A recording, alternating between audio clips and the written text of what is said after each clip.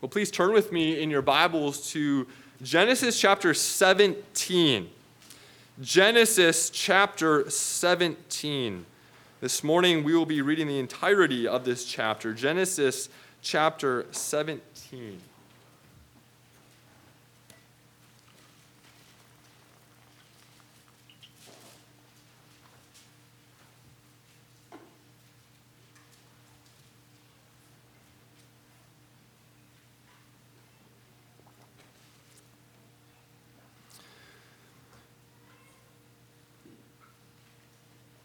Well, please turn your attention to the reading of God's holy and inspired word, Genesis chapter 17.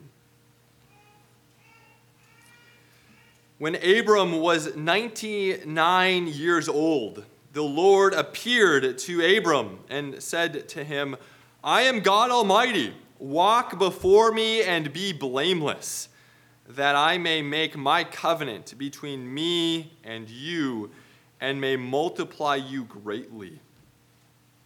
Then Abram fell on his face, and God said to him, "Behold, my covenant is with you, and you shall be the father of a multitude of nations. No longer shall your name be called Abram, but your name shall be Abraham, for I have made you the father of a multitude of nations. I will make you exceedingly fruitful, and I will make you into nations, and kings shall come from you. And I will establish my covenant between me and you and your offspring after you throughout their generations for an everlasting covenant, to be God to you and to your offspring after you. And I will give to you and to your offspring after you the land of your sojournings, all the land of Canaan, for an everlasting possession, and I will be their God." And God said to Abraham, "As for you, you shall keep my covenant, you and your offspring after you, throughout their generations. This is my covenant, which you shall keep, between me and you and your offspring after you. Every male among you shall be circumcised. You shall be circumcised in the flesh of your foreskins, and it shall be a sign of the covenant between me and you. He who is 8 days old among you shall be circumcised. Every male throughout your generations, whether born in your house or bought with your money from any foreigner who is not of your offspring. Both he who is born in your house and he who is bought with your money shall surely be circumcised. So shall my covenant be in your flesh, an everlasting covenant. Any uncircumcised male who is not circumcised in the flesh of his foreskin shall be cut off from his people. He has broken my covenant." And God said to Abraham, "As for Sarai, your wife, you shall not call her name Sarai, but Sarah shall be her name. I will bless her, and moreover, I will give you a son by her. I will bless her, and she shall become nations. Kings of people shall come from her." Then Abraham fell on his face and laughed and said to himself, "Shall a child be born to a man who is 100 years old? Shall Sarah, who is 90 years old, bear a child?" And Abraham said to God, "Oh, that Ishmael might live before you."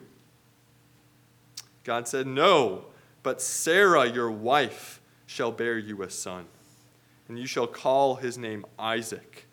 I will establish my covenant with him as an everlasting covenant for his offspring after him. As for Ishmael, I have heard you. Behold, I have blessed him and will make him fruitful and multiply him greatly. He shall father 12 princes, and I will make him into a great nation. But I will establish my covenant with Isaac, whom Sarah shall bear to you at this time next year." When he had finished talking with them, God went out from Abraham. Then Abraham took Ishmael, his son, and all those born in his house or bought with his money, every male among the men of Abraham's house, and he circumcised the flesh of their foreskins that very day, as God had said to him.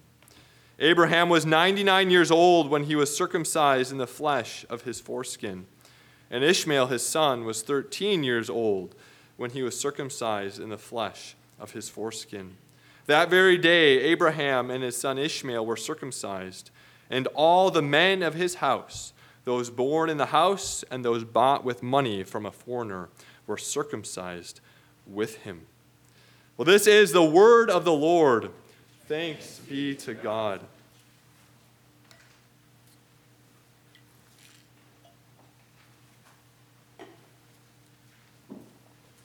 Well, last week we considered the good, the bad, and the ugly of the church according to Genesis 16. Well, today we are going to continue to consider this topic of the church, but more specifically, we're going to consider the topic of the status of children within the church. Should children, those who have not yet professed faith, should they be thought of as members of the church? Should they receive the sacrament of baptism? Can we rightfully embrace the idea of children's church?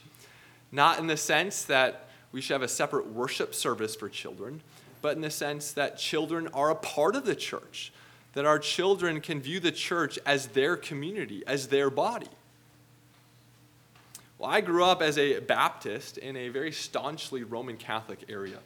I remember in college when I first came across the Reformed understanding of infant baptism and the Reformed understanding of the church, it seemed to me quite confusing and overly complicated.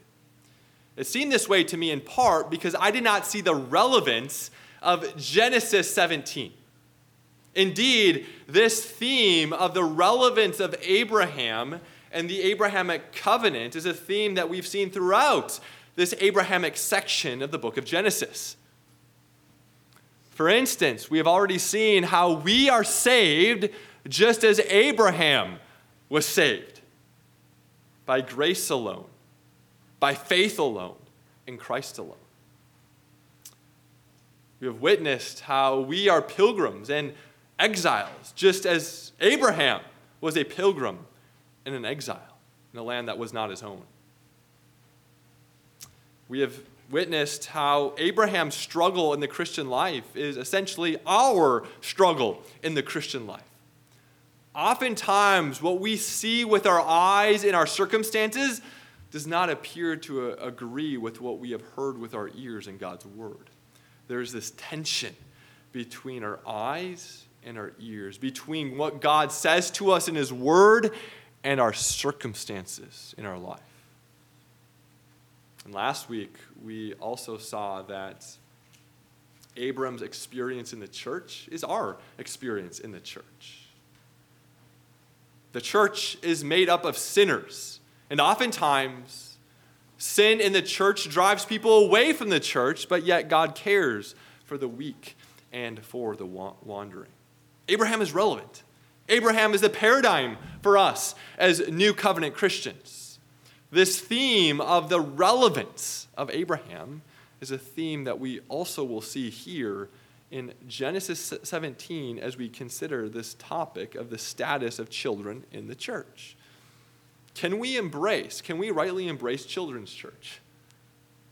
As we seek to answer this question, I'd like to do so in three main ways. First, we'll consider the fact that this Abrahamic covenant is an everlasting covenant. This Abrahamic covenant is an everlasting covenant. Second, we'll consider that this everlasting Abrahamic covenant includes children.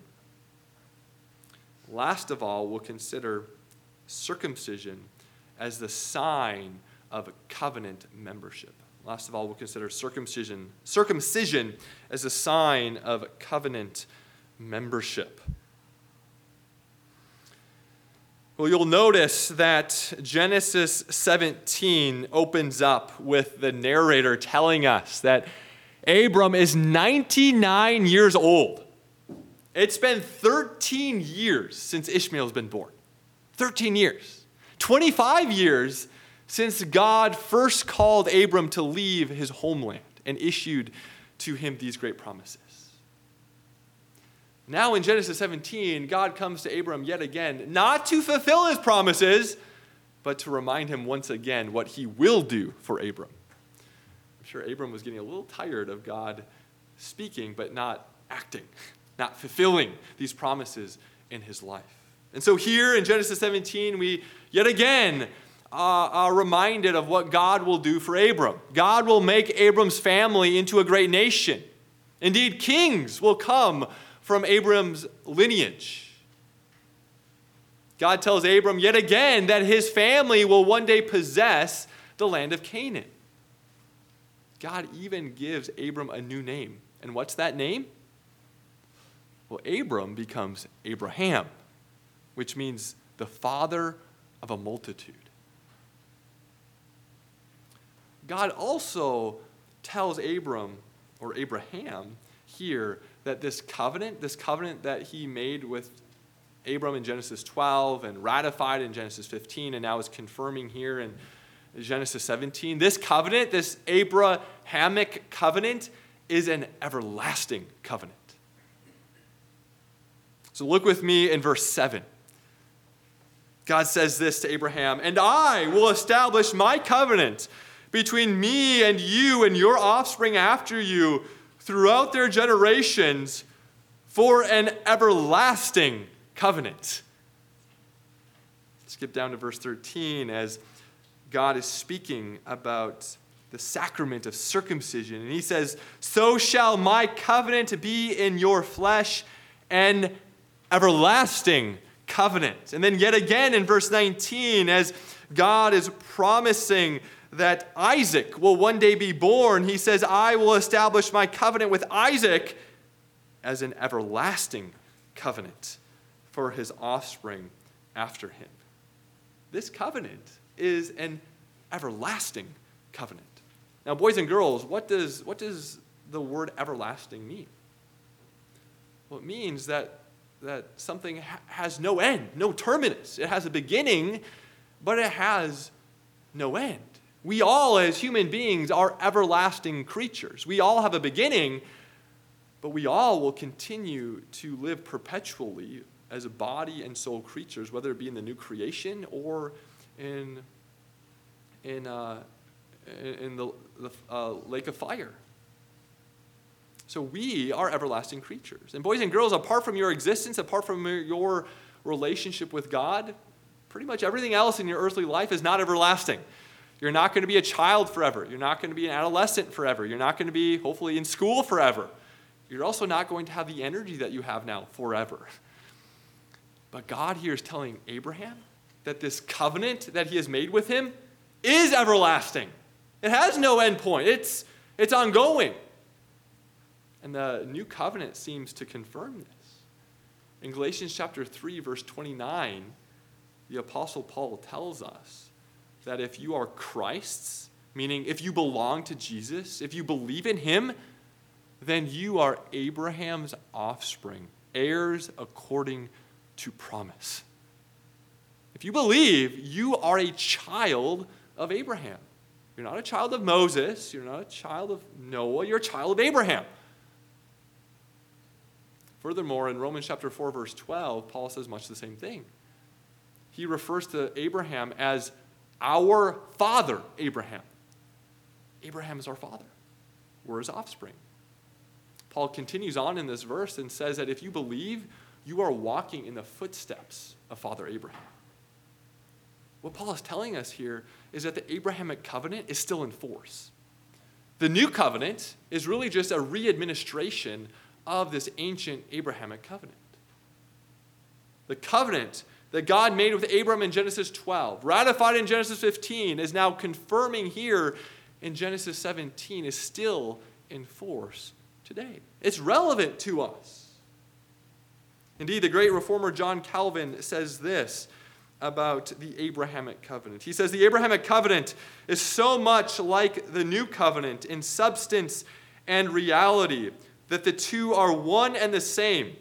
The covenant made with Abraham is no less enforced today for Christians than it was of old for Jewish people. This covenant is indeed an everlasting covenant. Well, this everlasting covenant includes not only adults, but it also includes children. So look with me again at verse 17. Chapter 17, verse 7. God says to Abram, "And I will establish my covenant between me and you and your offspring after you throughout their generations for an everlasting covenant to be a God to you and to your offspring after you." What is God saying here? Well, he's saying that he will be a God to Abraham and his children. He's saying that he will be a God to Abraham and his descendants. He is saying here that children are included in this everlasting covenant. Throughout the Old Testament, then, we see that children not only are a part of this everlasting covenant, but they're treated as members of this covenant. They receive the sign of circumcision, and they're catechized and taught in the ways of Yahweh. Now, we've already seen that this Abrahamic covenant is everlasting, that the new covenant is really just a re-administration of the Abrahamic covenant. And so the question that we should ask as New Covenant Christians is this: is the practice of including children in this everlasting covenant, is the practice of including children in this everlasting covenant continued or discontinued in the new covenant? Is this practice of including children in this everlasting covenant continued or discontinued now in the era of the new covenant? Well, our assumption should be that it continues, because this covenant is indeed an everlasting covenant. But what evidence do we have from the New Testament? When Acts chapter 2, verses 38 and 39, Peter is speaking at the dawn of the new covenant, the day of Pentecost. And he gets up and he's preaching to these Jewish adults, and he says the promise. What promise? The Abrahamic promise. The promise is for you and your children and all those who are far off, everyone for whom the Lord will call to himself. When Peter says everyone for whom the Lord calls to himself, what he's referring to is the external call of the gospel. Peter is saying that the gospel is for believers and their children, and for those who are far off, Gentiles who will come into contact with the church's missionary efforts. God continues to be a God to us and to our children. In 1 Corinthians 7, Paul reminds parents that their children are holy. They're holy because of their faith. Children are holy because of the faith of one or more believing parents. Holy in the sense that they're set apart. They're distinct. They have the privilege of hearing the word of God, which is God's means of creating faith in his people. Paul is saying this as a means of assurance to those individuals who find themselves in a mixed marriage, who are wondering what implications this has upon their children. He's saying, no, your children are holy. They have the blessing, nevertheless, of being raised in a context in which they hear the word of God. Ephesians chapter 6, verse 1, Paul says, children, obey your parents in the Lord. Boys and girls, one of the motivations that God is giving you to obey your parents, and indeed to obey all of God's law, is that you are in the Lord. You belong to the Lord's people and covenant, and thus you are to live in accordance with that identity. And then in 2 Timothy chapter 1 and in 2 Timothy chapter 3, Paul tells Timothy that the faith that dwelt among his grandmother and his mother now dwells in him as well. Paul is telling Timothy this so that he would know that this is not a coincidence, but this is the norm. God ordinarily works through the institution of the family to bring people to faith. God didn't just have purposes for the family in the Old Testament. He continues to have purposes for the family even in the New Covenant. God continues to be a God to us and to our children even now in the New Covenant, after the death and resurrection of Christ. Now, there is a slight change to this promise when we compare the Abrahamic covenant to the New Covenant. What is that change? Well, in the Old Testament, God was a God to professing Jews and their children. But now in the New Covenant, God is a God to all believers, to all those who profess faith, whether you are a Jew or a Gentile, and their children. What this means is that this promise that God will be a God to us and to our children has gone to the nations now in the New Covenant. This is a blessing that's not only restricted to an ethnic nation. It's a promise that's given to the nations. God is a God to us and to our children. So yes, the practice of God including children into his everlasting covenant continues in our own era today. Well, at this moment, I'm sure Abraham was probably thinking to himself, God, you keep reminding me of these promises. You keep reminding me that my family will be made into a great nation, that kings will come from me. You keep reminding me that my family will possess the land of Canaan and that this covenant is an everlasting covenant that includes my children. But God, I have no children, apart from Ishmael. When are you going to stop speaking and start doing? It's been 25 years. 25 years since you've called me from my homeland, and yet nothing, no progress is happening. Indeed, in verses 15 through 21, God issues really the same promises to Sarai. God even renamed Sarai, gives her the name Sarah. God tells Abraham and Sarah together that they will have a son named Isaac, and God's covenant will be with him. What is Abraham's response? He laughs. He says, God, don't be ridiculous. This isn't going to happen. We've already come to terms with Ishmael being the chosen son. Now, what is God's response to Abraham's doubts? Well, he gives Abraham a physical sign. He gives Abraham a physical sign. He gives Abraham the sign of circumcision. He gives Abraham the sign of circumcision, which is really a sign of membership in this everlasting covenant. So look with me in verse 11 of Genesis 17.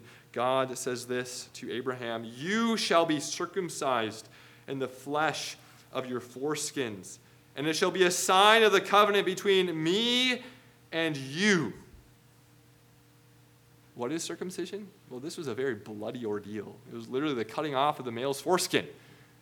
This rite, this sacrament, you could say, functioned as the sign of this everlasting Abrahamic covenant. How, you may ask? How did circumcision function as the sign of the covenant? Well, circumcision signified both the blessings and the curses of this covenant. It signified the blessings and the curses of this covenant. It symbolized how Abraham and his family were called not only to be circumcised externally, but they were called to have circumcised hearts. What does it mean to have a circumcised heart? Well, it means to profess true faith. It means to repent of one's sins. It means to be born again. It wasn't enough just to be circumcised outwardly. One needed to be circumcised inwardly. This was the great blessing of the Abrahamic covenant. Furthermore, you'll notice here in Genesis 17 that God commands Abraham to administer circumcision to infants on the 8th day.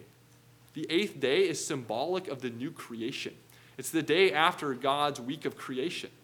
And so circumcision on the 8th day signified Israel's inheritance in the heavenly Jerusalem. Remember, according to Hebrews 11, Abraham wasn't ultimately looking to a piece of real estate in the Near East. He was looking towards the heavenly Jerusalem, the heavenly Canaan. and thus circumcision was a sign and seal of inheritance in that heavenly city. Well, this rite, this sacrament, also symbolized the curses of the covenant.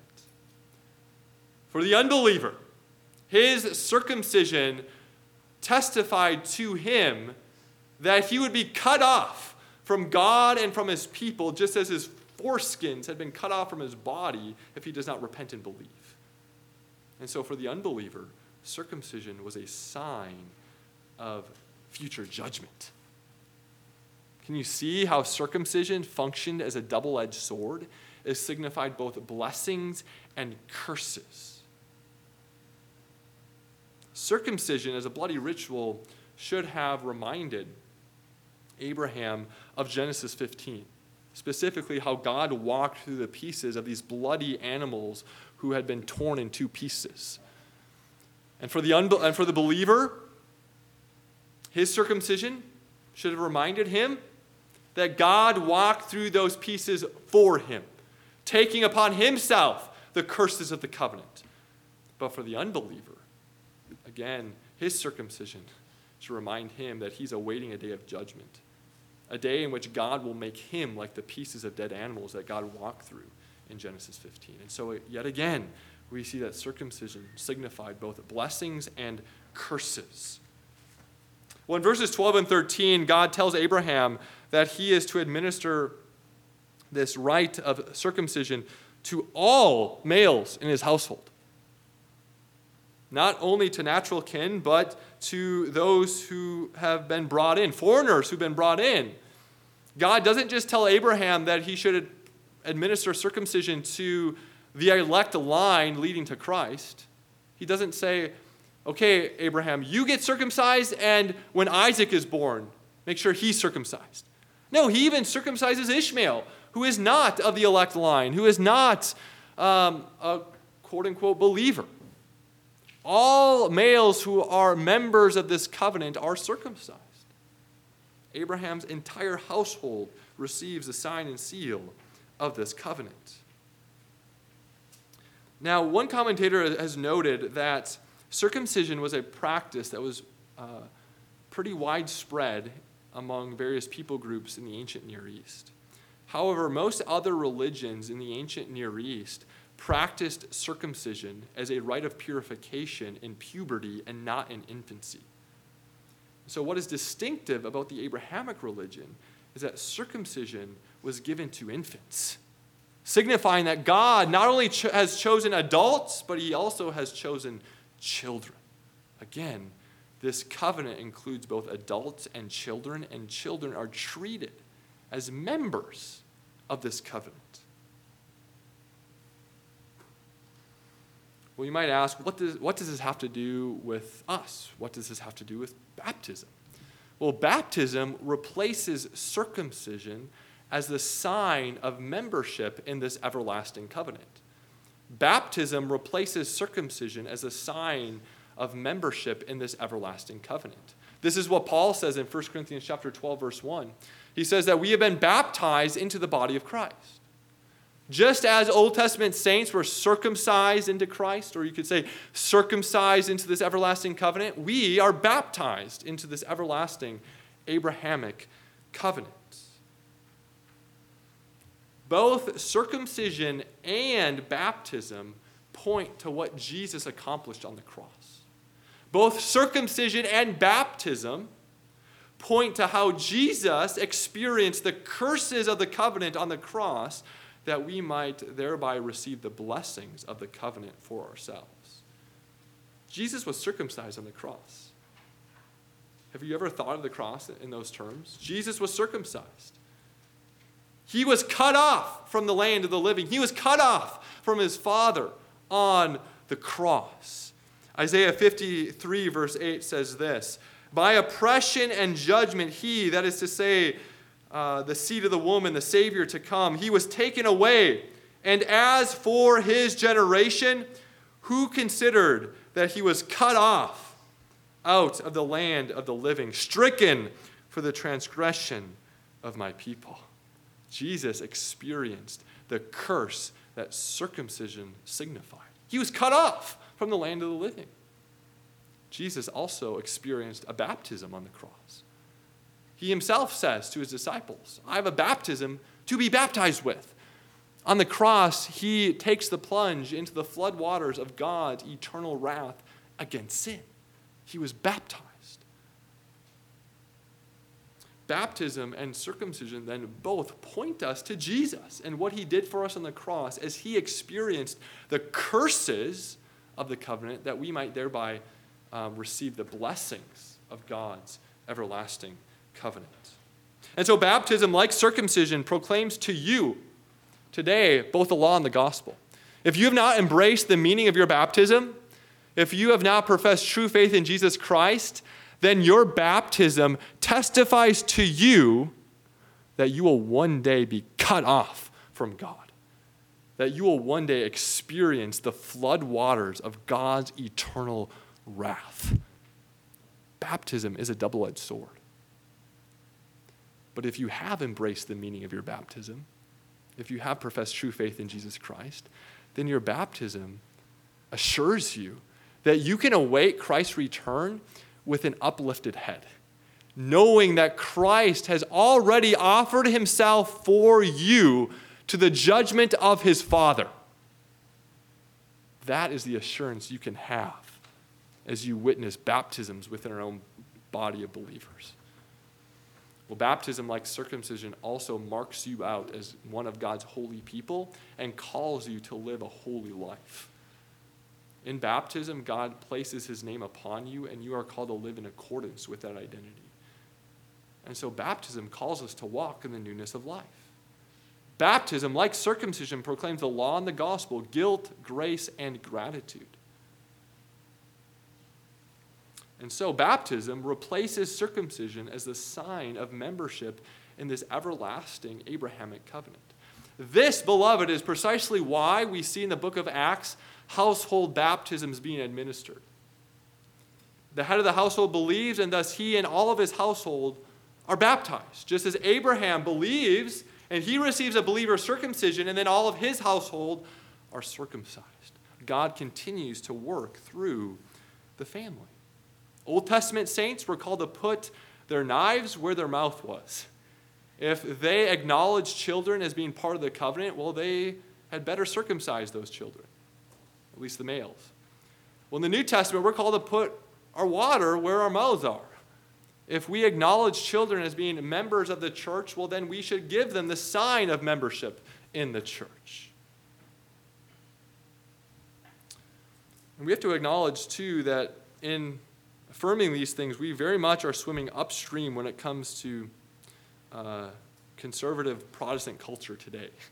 Apart from other confessional Lutherans, very few Christians today see the relevance of Genesis 17. And so we are called to grow deep roots into the soil of Genesis 17 so that we can continue to swim upstream in our current Christian culture. Well, the Reformed theologian B.B. Warfield summarizes really the point of this sermon well as he says this. The argument of infant baptism in a nutshell is simply this. God established his church in the days of Abraham and put children into it. They must remain there until he puts them out. He has nowhere put them out. They are still then members of his church and as such entitled to its ordinances. That's what we learn from Genesis 17. So then, should we embrace children's church? Yes.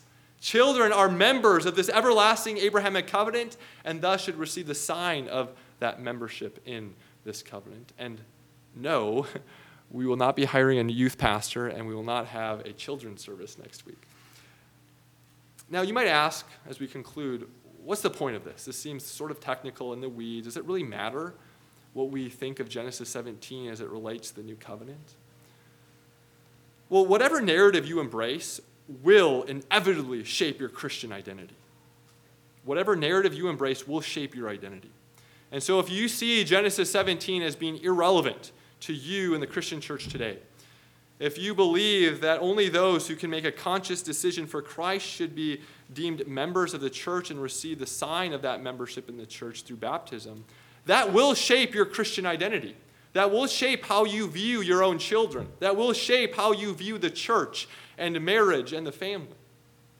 But if you view Abraham as being relevant, if you see this covenant as being an everlasting covenant, that also will shape your Christian identity in profound ways.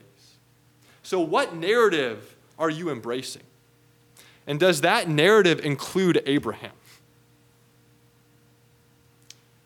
Well, baptism, like circumcision, are signs of initiation into God's people. The Lord's Supper is not a sign of initiation. It's a sign of renewal within the covenant. This is why the Lord's Supper requires us to profess faith and consciously submit ourselves to elders within a local church. And it's to this table that we now turn. So let us pray.